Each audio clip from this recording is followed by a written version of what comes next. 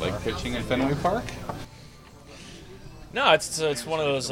It's definitely a cool ballpark. I think it's a cool environment. They have I haven't been, I think, this year at all. Right. Just obviously missing it earlier this year, but it's a cool environment. I don't mind it. I don't really mind. I know I've been kind of burned in the past a little bit at times, but I feel like a lot of people, just because it's some of the dimensions there.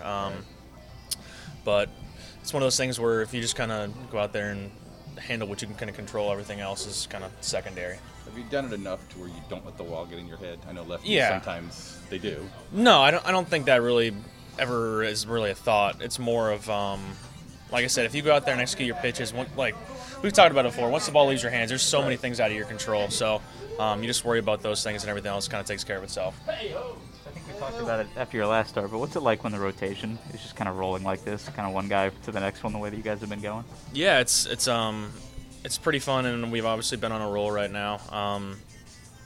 And like we had talked about it, you kind of feed off of each other, and a lot of guys have been throwing really well lately, so it makes it a little good competition between the rotation.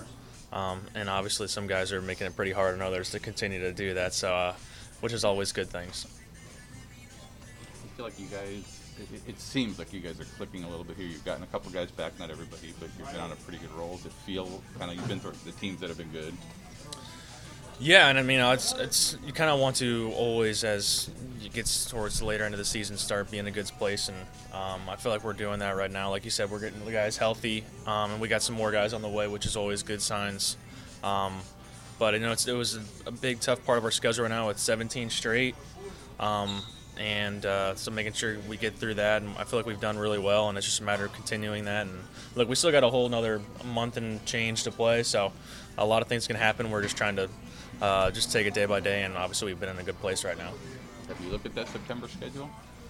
I've kind of glanced at it. I mean, I know it's a lot of division rivals and stuff like that, but I mean, I feel like we're going to look forward to the challenge, and like I said, we're just going to take it day by day and go from there.